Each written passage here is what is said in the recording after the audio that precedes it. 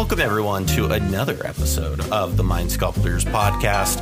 I am your host, Callahan, and today we have a wonderful show lined up for you with special guest streamer Mana Curves, otherwise known as Chase, will be joining me to discuss our opinions on Unfinity. And we're not going to be reviewing the set, but we're going to mostly be talking about our opinions on the set as a whole. And just kind of how we feel about the set and why it kind of let us down on a few different aspects. We also get into some fun Vorthos things later on in the episode, so if you enjoy story predictions, stick around for that as well. Also want to thank our patrons for all the support that you have been giving and continue to give. Your support is what enables us to be able to continue to do the show. I know that I have not been doing a great job of holding up my end here and uploading stuff to Patreon for you guys, but I really am trying to do that. I did intend to release this episode uncut on Patreon. However, on Thursday, which I believe was the day after we recorded this, I got wicked food poisoning. So I have been pretty out of commission for the last 2 or 3 days. So that has been quite fun. But I do intend to get that stuff going back up for you guys again. And hopefully we can have all of that going soon. But if you are interested in joining the Sculpty family and do want to support the show, we really do appreciate that. You can head on over to patreon.com/the Mind Sculptors, and you can find more information there. It would also be time to check in on our Apple Podcast ratings this week, but no new Apple Podcast ratings. So if you leave us a new rating over there on Apple Podcasts, a new 5-star rating, and we will read it here on the show. So make sure to head on over there and give us a 5-star rating if you haven't already. With all that said, let's go ahead and jump into my conversation with Chase.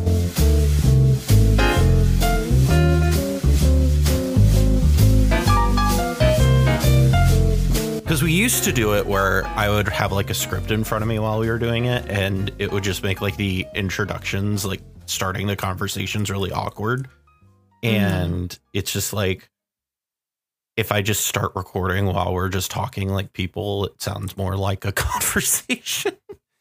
Yeah, because, it turns out people like real things. Yeah. Funny how that works. I know. Crazy, right? Yeah. Now I'm fake. Yeah, I'm the fakest person out there. I'm the fakest person you'll ever meet. I just yell at people on Twitter and call people bitches and stuff. And then I'm like, oh, wait, I just hyper focused on that for a little bit. And then. Are you me? Are we the same person? Because I'll be I'll hyper focus on this one thing on Twitter. Yep. And then I go out on my balcony and I'm like, life is real. Yeah. I mean, that's what happened to me last night is I got hyper focused on the database drama. And then I sat down and Cassidy's she got home from school and she was like, let's play a board game together. And I was like, sure. And I had just bought Ascension yesterday. So I was like, do you want to play Ascension? And so we spent 2.5 hours playing Ascension together. And then we got done playing. And I was just I might have overreacted a little bit. I stand by my point, but I might have worded this poorly.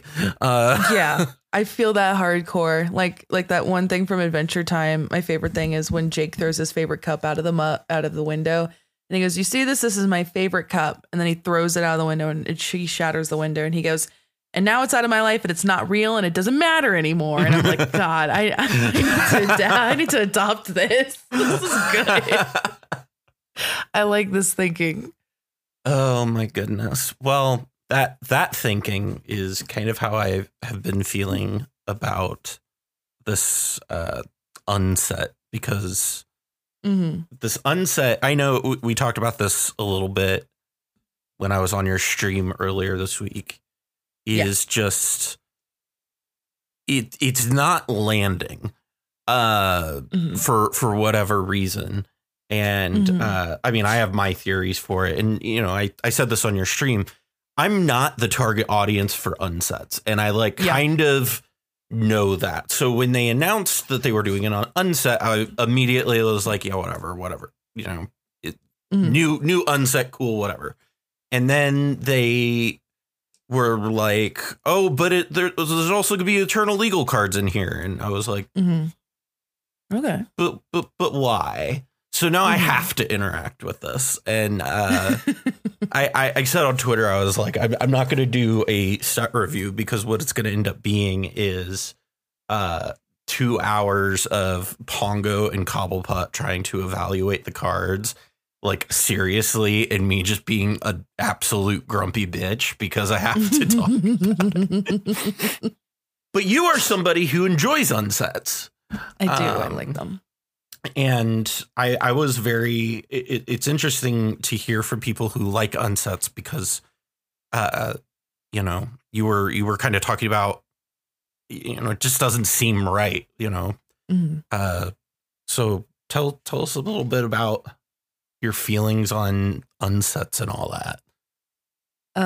I love unsets because they're stupid, and I mean that in the best of ways. I love that they're stupid.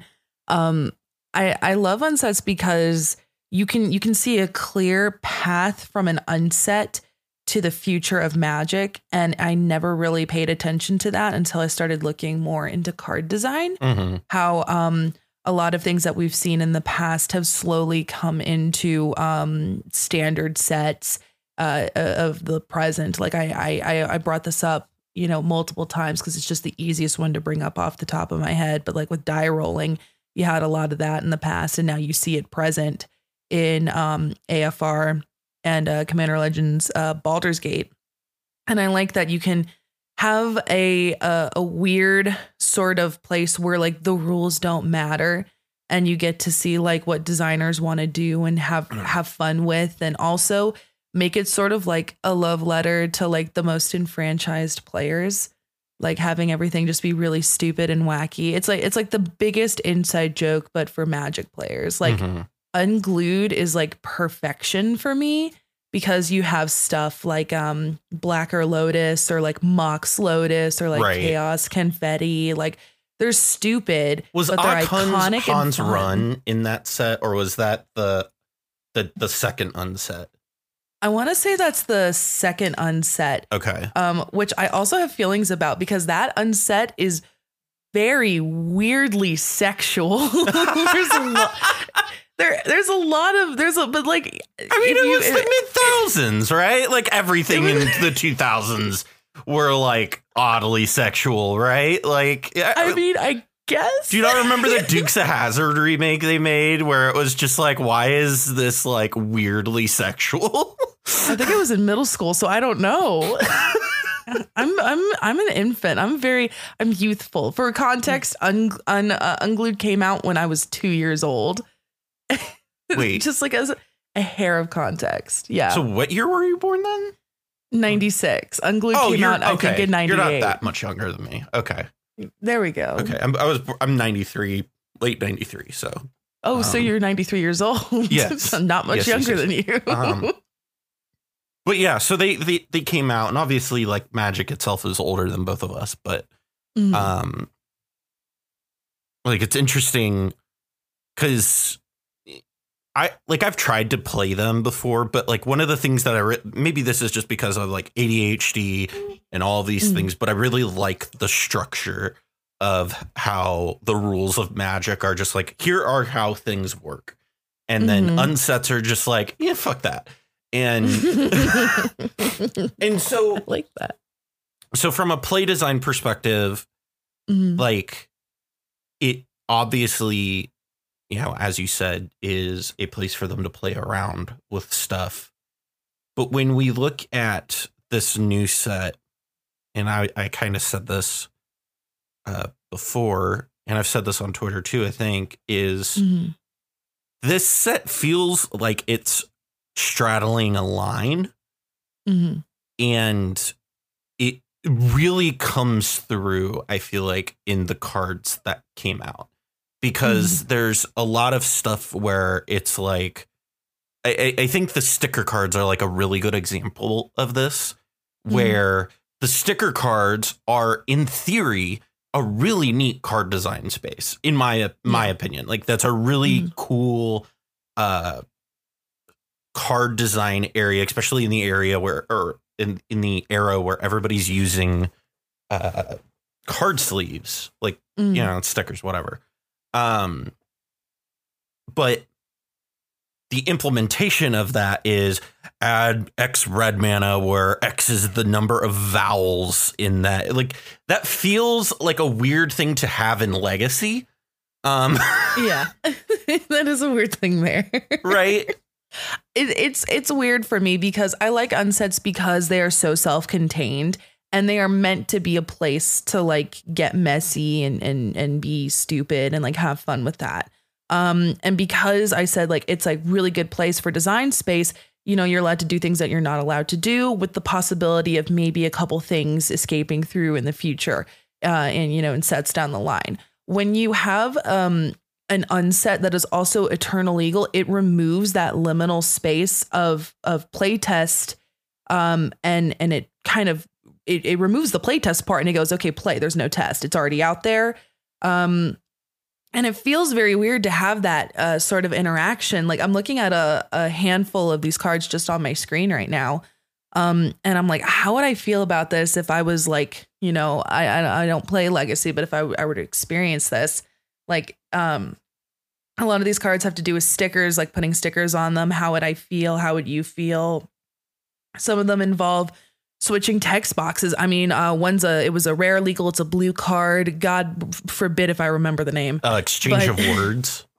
Thank you so much for being prepared. I got you. You exchange like text boxes, and that's interesting. That's also very insanely difficult to track. Yeah. In any sort of game space, and that's one thing I had a bit of an issue with in the set. Like, if it's an unset, you know that you're going to be drafting, so you're playing 1v1. If I'm playing Commander, it's going to be hard to remember if I have 3 other opponents or more opponents, or if I'm in a competitive setting and, you know, like the game is contingent on me remembering this information. It just seems like a little weird to me. I'm not like saying like, oh, it's the worst thing to ever happen, because a lot of these cards, while they may be eternal legal in like these other formats, I can guarantee you're probably not going to see, you know, Airy Elephant pop up because no one wants to remember what an attraction does, or, you know, no one wants to like put a sticker on their card and possibly like leave residue on the sleeve. I know that Shivam had recently fiddled around with some Unfinity and had made a post saying, you know, like, hey, these stickers are fine, they're card safe, and that's totally chill. But like, you know, things do age over time, and like, what if you forget like a sticker on it, or like, you know, what if like 5 years from now, if like the adhesive does something weird? I mean, like, it's a very interesting design space, but the impact can kind of be all over the place. I don't think it's going to like ruin any format per se, but it does throw a bit of a wrench into the concept of what an unset was supposed to be and how it impacts how our perception of it down the line and how we play the game. Yeah, it's very interesting to look at the cards, because I was originally, when I was watching the previews, I was just like bracing for impact, because I was like, they're going to print something dumb that's going to be a chase card. And believe it or not, they really didn't. I mean, like, Comet is kind of a broken Magic card. Space Balerin is a card that, you know what? Actually, let's talk about this Jace card for a second, because I know a lot of people like to be like, oh, this isn't that hard to track, but that's not entirely true. Once they arrive in multiples. Yeah.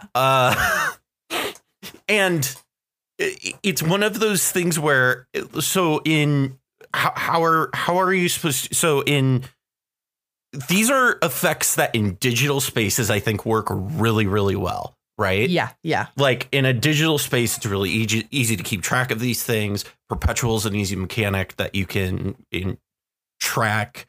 Those are things that I understand in a digital space. they're much harder to keep track of in paper, and especially in Commander. And the reason I think it's important to frame this not in the context of Legacy, because I don't think really Legacy cared too much about the set overall. Yeah. But in the context of Commander, one, because there's a handful of cards that are relevant for Commander, but two, because of the fact that their marketing literally is, hey, these cards are Commander legal. And how do you keep track of this in a Commander game over webcam? Yeah. Honestly, I was building on stream last night an Urza deck, and it was Super Friends, and my chat was like, put Space Bellerin in there for the memes, and I was like, let me take a look at this card, because I remember, like the sky was falling about this card, and I was like, maybe I had it wrong. I took a peek, I read it, and I went, no, I don't want to invest the time into this. This hurts my head. And the reason why is just because it is so hard to track, unless you have your opponents get an infinite tokens and write, it specifically in the corner, and then put it smack dab on there. That's going to be really hard to kind of parse. It also is a little bit interesting because do the sectors stay if Jace leaves? Does it matter? Right. Yeah. Are they outside of the game pieces? Are they even pieces? It doesn't say you put a counter, but it does say that you divide the battlefield, which is kind of interesting based on stuff like Fact or Fiction, where you take cards and then you put them into two piles. What does that do? What does that entail? I don't know. It feels like, in my mind, it's attempting to. Have you played Legends of Runeterra? I have not. Everyone has told me to. I've been playing a decent bit of Legends of Runeterra recently, and basically what you do is there's you have battle lanes effectively. And so when you go to combat, you put creatures in battle lanes, and then your opponents will put creatures in front of them as they come forward. The issue with doing that in Commander in Commander is there's 4 players, and one of the things I don't think people recognize enough is how much adding 2 people,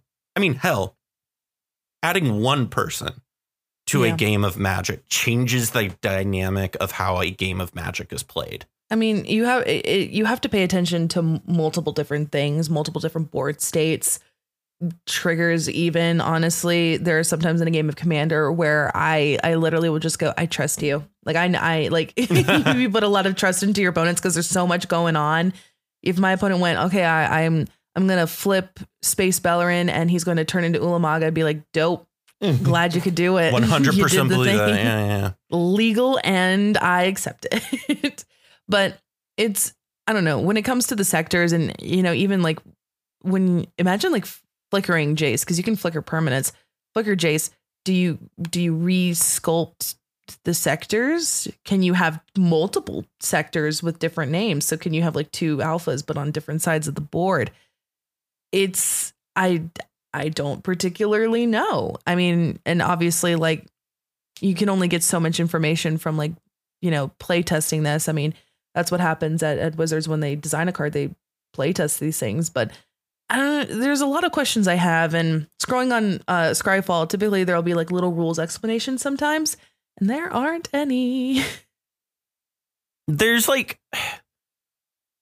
one of the things that also has been coming up with the set is the confusion on what cards are legal and not. Yeah. Because first of all, Wizards has, how many times have they've already done it multiple times where they were no, this card actually isn't eternal legal or something like that. 3. I want to say 3. Yeah. like that's already been confusing. So I mean, like, I don't understand. Like, I'm curious. What is your theory on why it is the way it is? I think actually that they've talked about this before when Unstable was coming out, how they weren't going to, I take this with a grain of salt because this is like in the memory of like 3 years ago. And I was a completely different person in terms of like headspace, and also COVID happened. Right. So, grain of salt here, but I could have sworn that I heard around somewhere through the community that, there was an issue with wanting to do more unsets because of the cost of printing silver bordered and black bordered. So they had Steam Flogger Boss as part of Unstable, which was a black border card featured in Unstable. And then you had the very dope basic lands, 10 out of 10, love them. Mm-hmm. But apparently you could not print the Steam Flogger Boss, which was black bordered, and the basics on the same sheet as you would silver bordered, because it was I heard a whole different printing process, which was an increased sort of cost from what I heard. So I think that's the reason why, genuinely, is just because it was a lot of effort and a lot of cost. And the removal of the silver border reduces that, because now you can just do the basics and everything on the same printing sheet, printing press, without, having to do an increase in price. Because I really don't think that they would have to do much to change the holo stamp, other than have a different like little knob or button to like emboss it. I don't know how they do it, but that's how I imagine it, is they go right, and then it's done. I genuinely think that it was a cost thing, which is really disappointing for me, because I like silver bordered for a number of reasons. Number one, it is a very, very, it looked nice. It's iconic. It's iconic, but it's also a very strong visual cue. I see that card, I go, it's not legal. Yep. Because according to the Commander RC, they define like legality a lot based on border, which is why you technically cannot play gold border cards, which are those like little like tournament cards back in the day, like with like Guy's Cradle has like a little signature on there, which is still like $300, which is crazy, but I digress. I really think that it was just a cost thing. And so to go from a very strong, iconic visual cue to a teeny little dot. And to be quite honest, the holo stamp is the last thing I notice about a card when I open a rare or when I pull a mythic or something.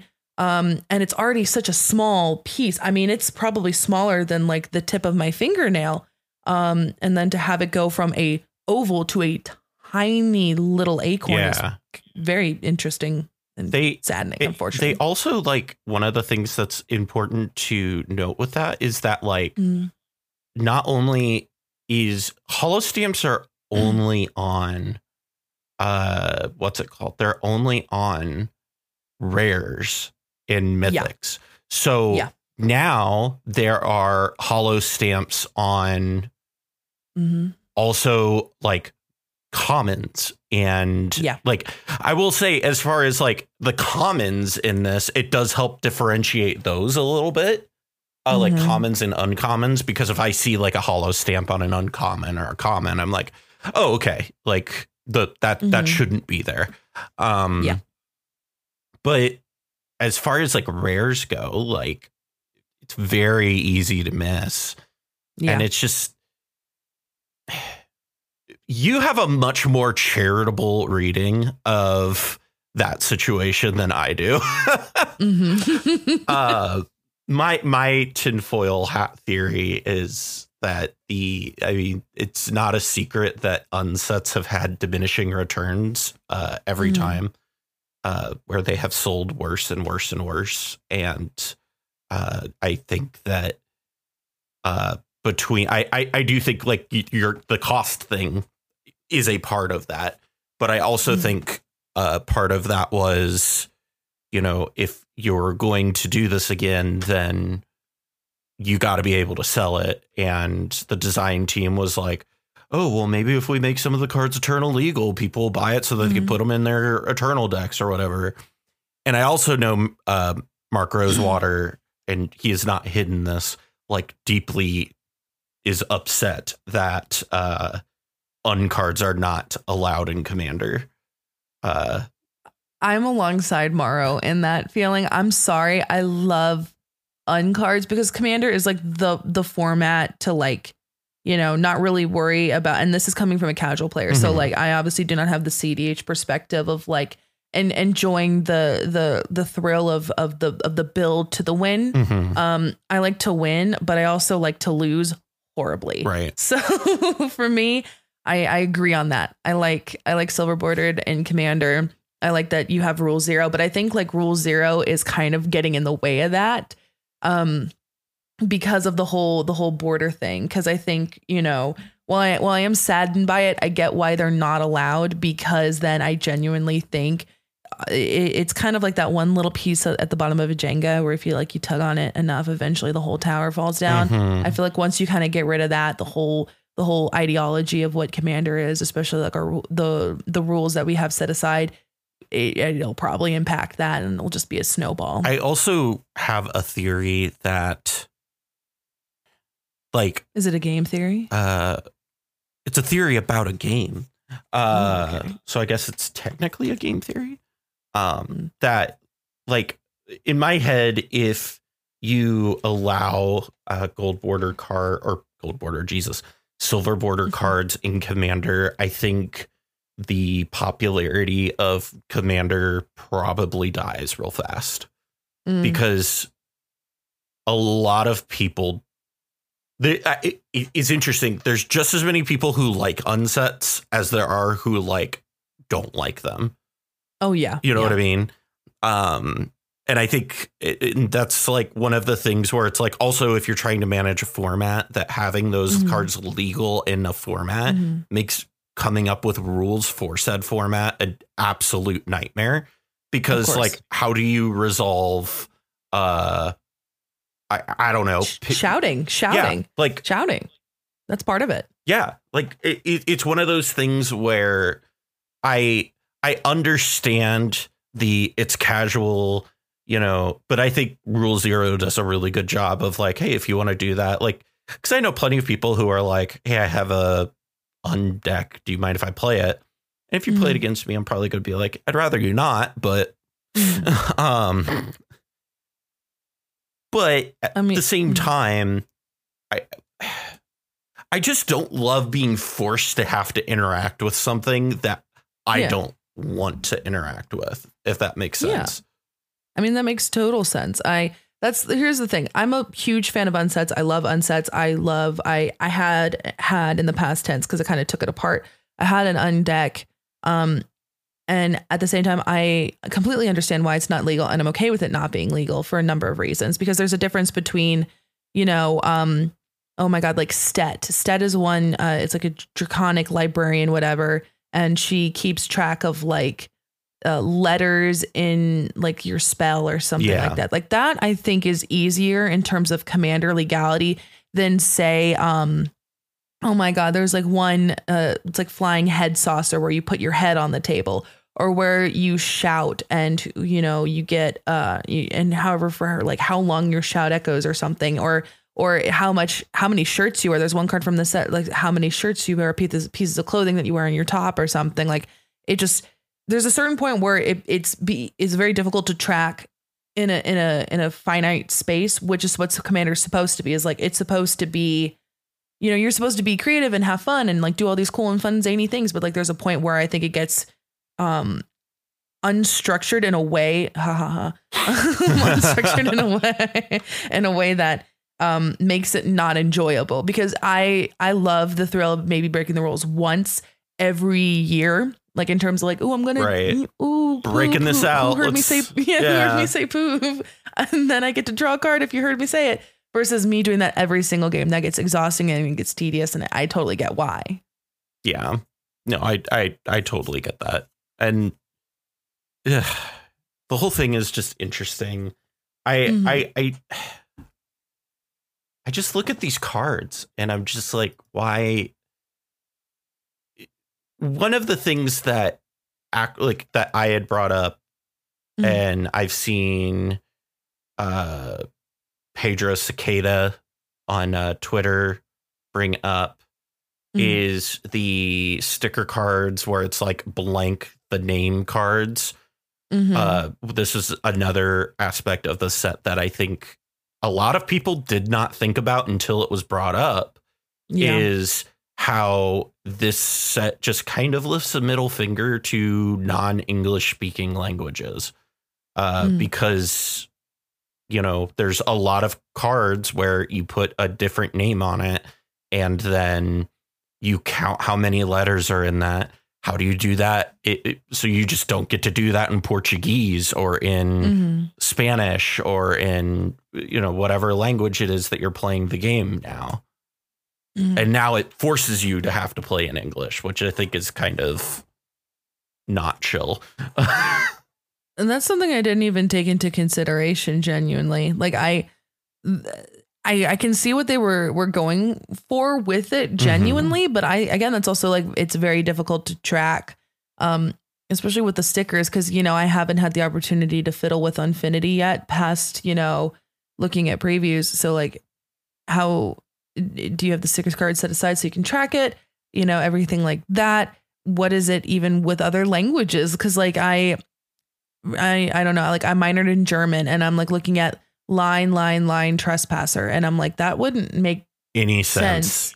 Yeah, it's a little weird. And that's, I think, something that's important to notice too, is like accessibility, which I think also kind of ties into the removal of the silver border. Is like you take away a very big visual cue and you put it down to like quite literally like a pinprick, like a little tiny dot. So you're kind of taking away this like sort of like very visual thing that you go, okay, I can see this. It's very large and in my face versus something small. And that can also come into play too. And I think like accessibility is something that probably, you know, I think it was taken in consideration, but like genuinely my focus is so, you know, on me and my American lifestyle that I didn't think. I was like, oh, whoa, that does make sense. Like this would be really difficult in a foreign language where the sentence structure is completely different. Right. It's interesting. And that's like one of the things that was honestly the like biggest criticism I saw of it, where I was just like, oh yeah, that's kind of not awesome. But I mean, I don't know, like unsanctioned is fine. Like I don't mind any of the others. So it's like they're fine to exist, but it's just there's something about the set that just really just rustles my jimmies. I mean, well, like there's a couple ways you can do. I mean, like it's just like it's kind of like a trifle of things that are layered on top of each other that kind of I think attribute to that. There's the removal of that liminal design space where you know it's not going to really affect other formats. There's the removal of sort of these meta jokes that have become iconic in unsets. I mean, you have maybe 2 cards in this set that come to mind that do that, which is Gray Merchant of Alphabet, which is hysterical. And Form of Approach of the Second Sun, where you are the card or something. I think that's great. I think that's a great nod to Magic players. I will say I did like the creature icing manipulator. I did think that was funny, but maybe not as funny as the other 2 you mentioned. But yeah. Anyhow, but it's stuff like that that warms the heart and makes me excited for an unset, because it's like a nod to the people who are invested in this game. Like you can if you've been playing for like if you've been playing Commander for like a year and you pick it up, you're like, oh, I get this reference. This is to Gary, you know, iconic black card. And that's really cool and really funny. But because this set is so themed, and Charlotte actually brought this up, I wrote like a little mini Google Doc on Twitter.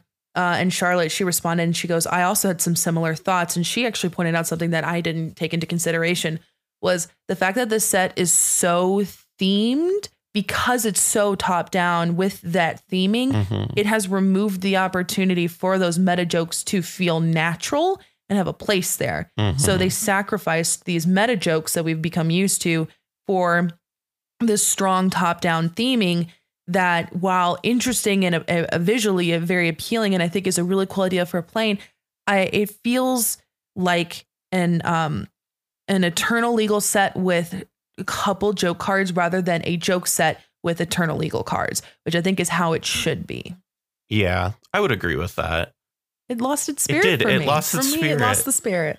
And I know that sounds like really mean to say, but like it just doesn't have it. It just feels kind of like a mask of an unset almost, which is disappointing because I love them. But it's interesting because like I think top-down design is like super cool and interesting. But like this top-down design feels like it's a different game. Does that make sense? Like that is one of the things that I feel about I mean, really unsets in general is that they feel like they're a different game that uses the base mechanics of how Magic works and then is completely different, you know? Yeah. And it's just one of those things where it feels weird to try and push that into other formats. And unfortunately, because of I don't want to be overly negative about things because I don't like being overly negative. But it's just like it like I don't like to be like, oh, you know, Wizards is just doing this because of money, because, you know, they're a business. Obviously, everything that they do is financially motivated. But like having a set like this, having an unset feel, I think that might be my biggest qualm with it. The more that I'm like talking this and realizing this is that having an unset feel financially motivated feels wrong because they have never been financially motivated. They've always been a love letter to the community, a love letter to the game. And instead we have a kind of shell of that, if that makes sense.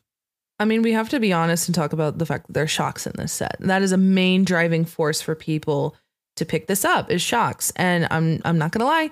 I think the shocks they did are beautiful. I think the foiling treatment that they're going to do with it are stunning. And the prices and pre-order prices for these shocks definitely convey that 1,000%. Those are the main draws of shocks. And I've seen a couple people get boxes and you're supposed to only get like one shock per box. I heard based on like, you know, the rarity, but I've seen people get 3 to 4 and I'm like, that's a pretty good draw. Right. 3 to 4 shocks per box at what starting minimum, I think minimum 30. Don't quote me on this. Cause like you can probably like do like a little Scryfall search, but I think it's like minimum 30 for like a nice full art shock. That's stunning. That's a stunning treatment.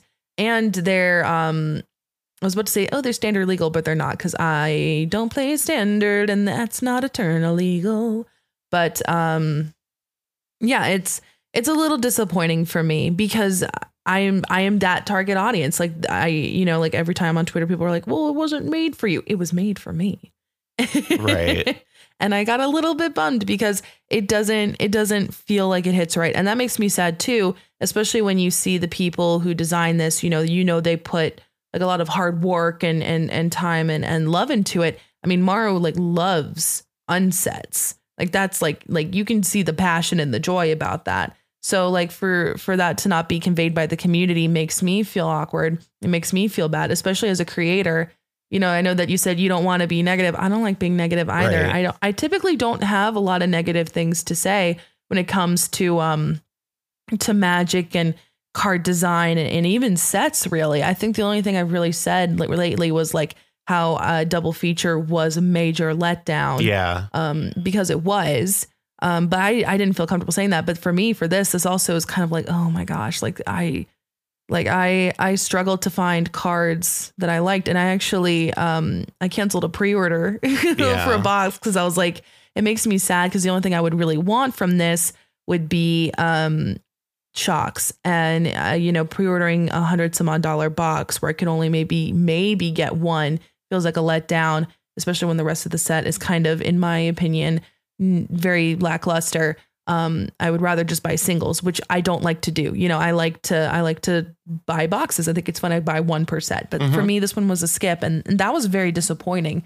I don't like doing that. I like to support my LGS. I like to support the people who make the game. And for me, it just fell flat on a lot of different levels. And that makes me feel icky. Yeah, it's really disappointing to say the least. I will say I don't know if you saw this on Twitter. I tweeted when they revealed Space Bellerin. I was like, Wizards, I know I've been asking you for a Jace preview card forever, but thanks for not giving me this one. I did see you post that. I actually did see you post that because this was, and I think the thing is, like, I think Space Bellerin was like the first day of previews. I remember it was Kyle Hill's card, and Kyle posted that. I remember waking up, I opened my phone. I was like, oh, wow, cool, a new Planeswalker. And then I saw literally, it's like that's one scene from Community where he's walking in with the pizza boxes and everything is on fire. And I just shut off my phone and I went, I'm going to take the day off today. Yeah. There's sometimes taking time off of Twitter is a good choice. All the time? Yeah. All the time. Twitter's kind of the worst. It is the worst.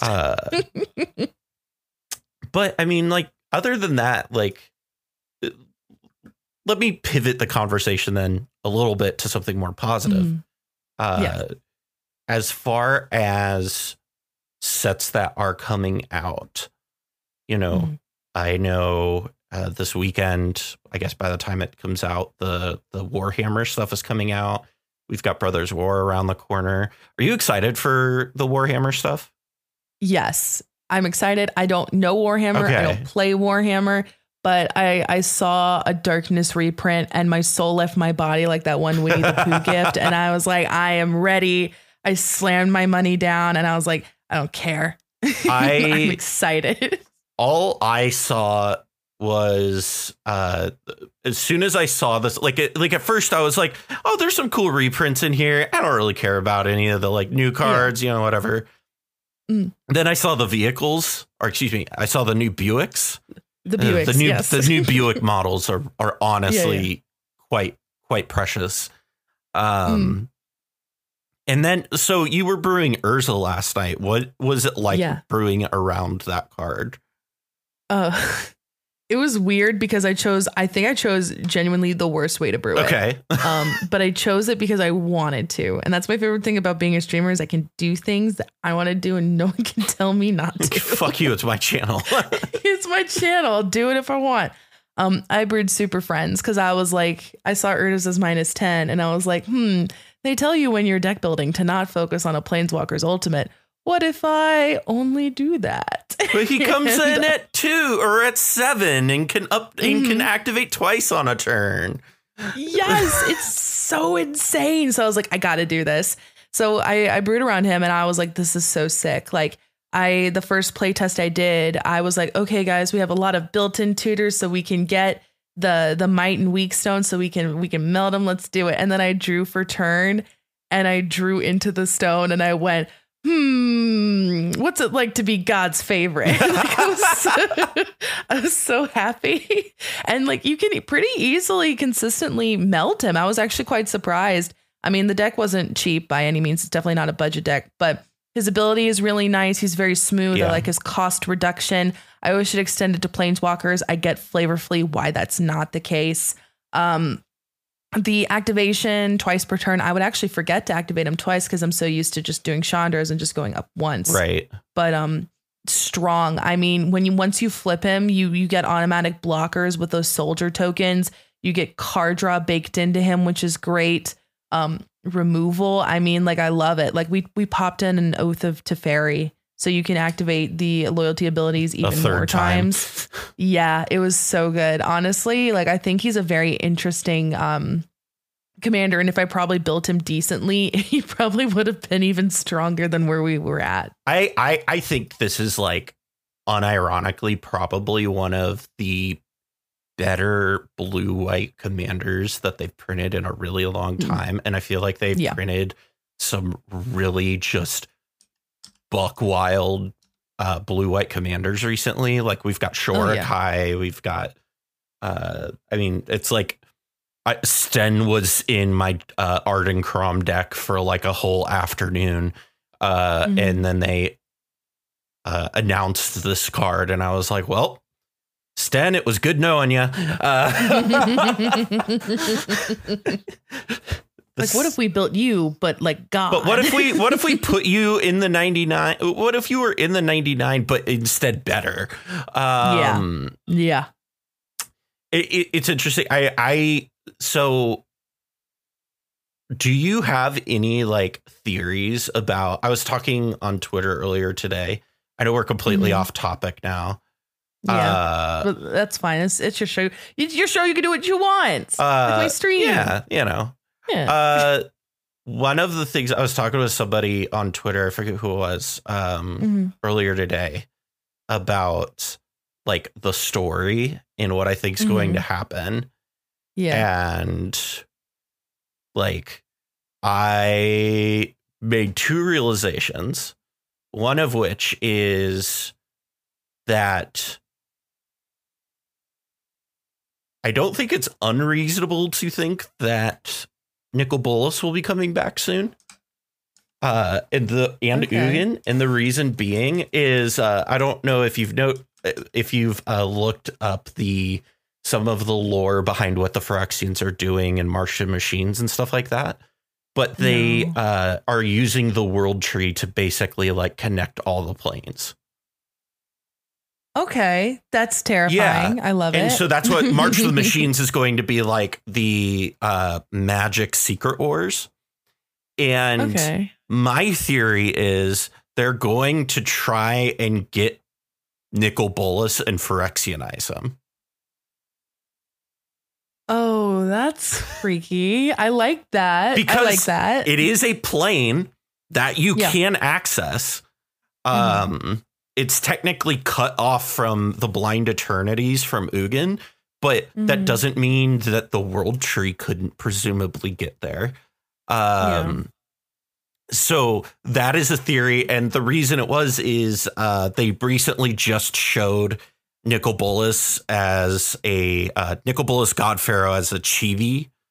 Oh, yeah. The tinfoil hat comes out where the chibi walkers are going to be Phyrexianized. Well, two of them already have. And the second secret lair. So the theory I've seen running around is that the second chibi secret lair is those who are the good guys who won't get Phyrexianized. And then they were like, oh, here's this Nicol Bolas dragon god. Don't worry about this, guys. And I feel in my bones that the Phyrexians are going to try and Phyrexianize Nicol Bolas. Okay. I feel in my bones they're going to try and complete him. The other thing that I think is going to happen is Urza is going to notice his student Teferi, who is at the time of the Brothers' War quite young, or maybe not even alive yet. But he's going to notice Teferi popping up doing timey-wimey bullshit. Yeah. And be like, something's up with that, and hitch a ride back to the future and create a new timeline. And I think I think this whole arc that they're preparing right now is so that they can completely hard reset the universe. Okay. So, oh God, that stresses me out. Cause like I'm looking at the key art they released for March of the Machines. And you can see Essica, you can see Chandra, Minotaur Man. I don't know. One of the dragons from Kamigawa. You got Baral. You got that. I think her name is not Glissa. Oh, that's she's Borborygmos is who that is. And the girl who does plant stuff, she's from Strixhaven. I don't remember her name. Yeah.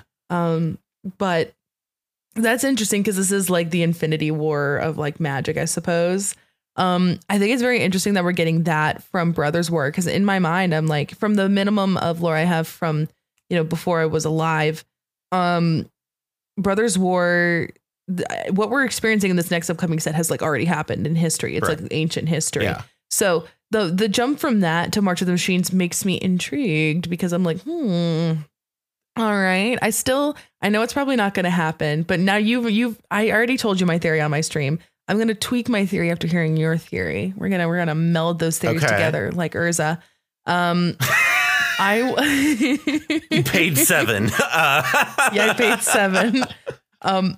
I want Nicol Bolas to be possessed by the spirit of Yawgmoth. How oh my sick God. would that be? How sick would that be if they like had him? Or who would it be? Who did they say the Raven Man is? It's I don't know. No, they just said they just in the lore said who the Raven Man is. He's elusive like my father. So oh my God, Chase.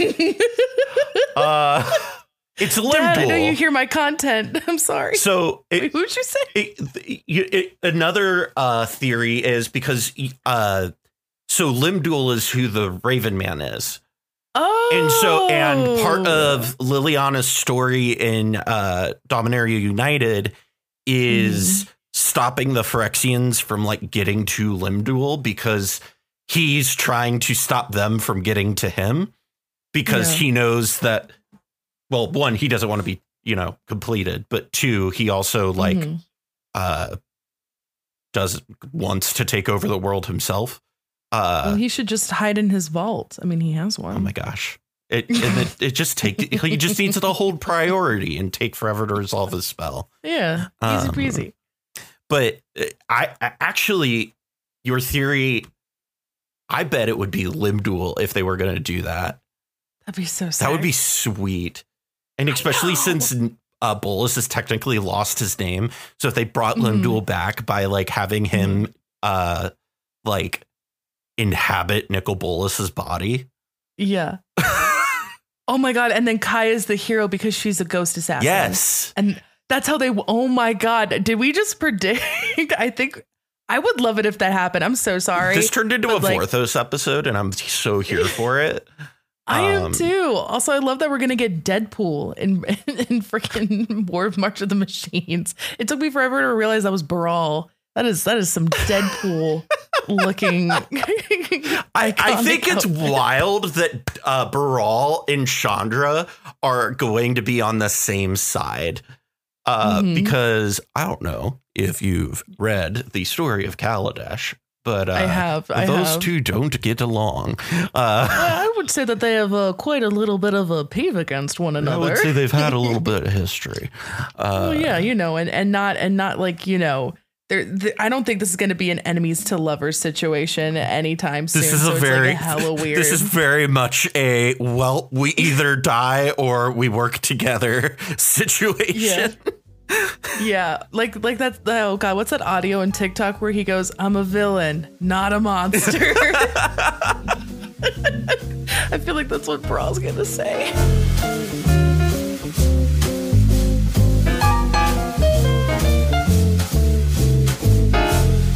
Well, that about wraps things up for us here on this week's episode of The Mind Sculptors. Thank you so much for tuning in. I also want to thank our top tier patrons, Justin, Adam Hamden, David Sneevely, Dionysius, Jason Bialik, Matt Boehner, and Senior Coupon.